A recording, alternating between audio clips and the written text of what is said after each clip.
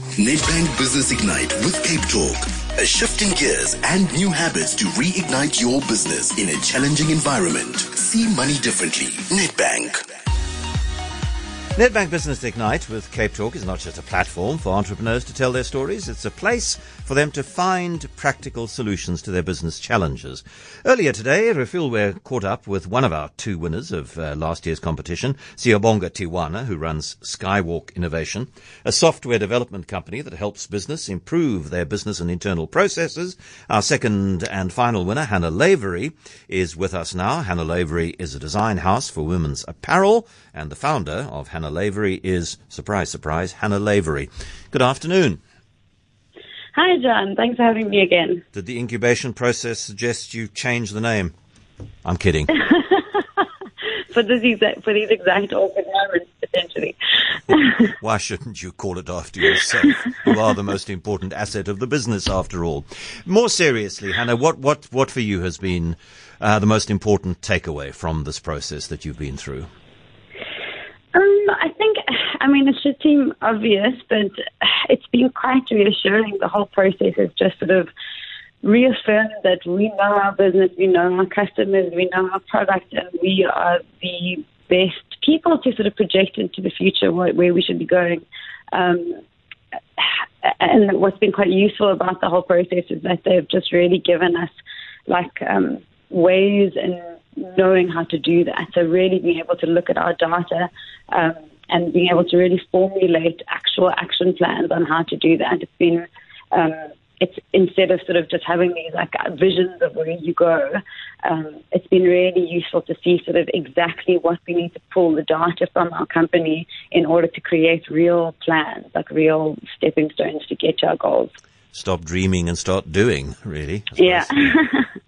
And that must be quite difficult, I suppose, particularly when you are the founder of a business and it's in a relatively early state of its development. You sometimes, is that a wood or is that a collection of trees or what is that? And sometimes you do need perhaps to stop thinking about long-term visions and focus on immediate things to do tomorrow and the day after.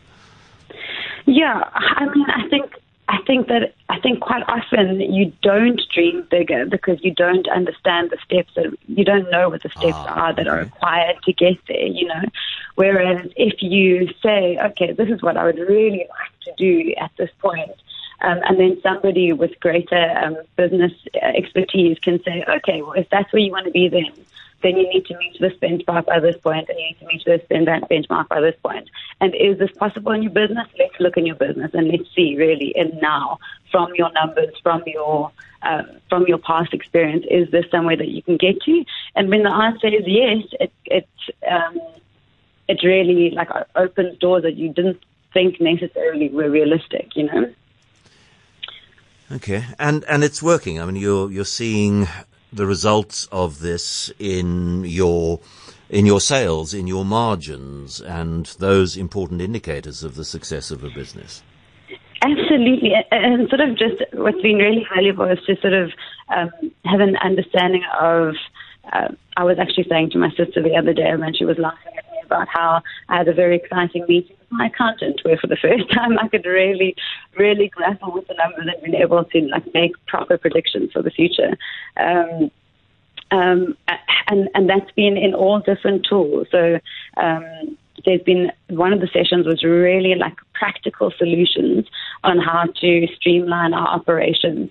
And sometimes that can seem quite daunting because you feel like you have to put in all these major systems in place that are going to overhaul everything. And what he gave us was just really simple solutions that we could implement quite soon and easily on top of the systems that we're already using. So very valuable for that. Hannah Lavery then is in a good place professionally and personally. And I don't know how COVID has affected your business and how COVID might have affected your business in the absence of the kind of incubation process that you have been through. Yeah, who knows? Because it both happened at the same time. But I think that what's been nice is that our customers are still there.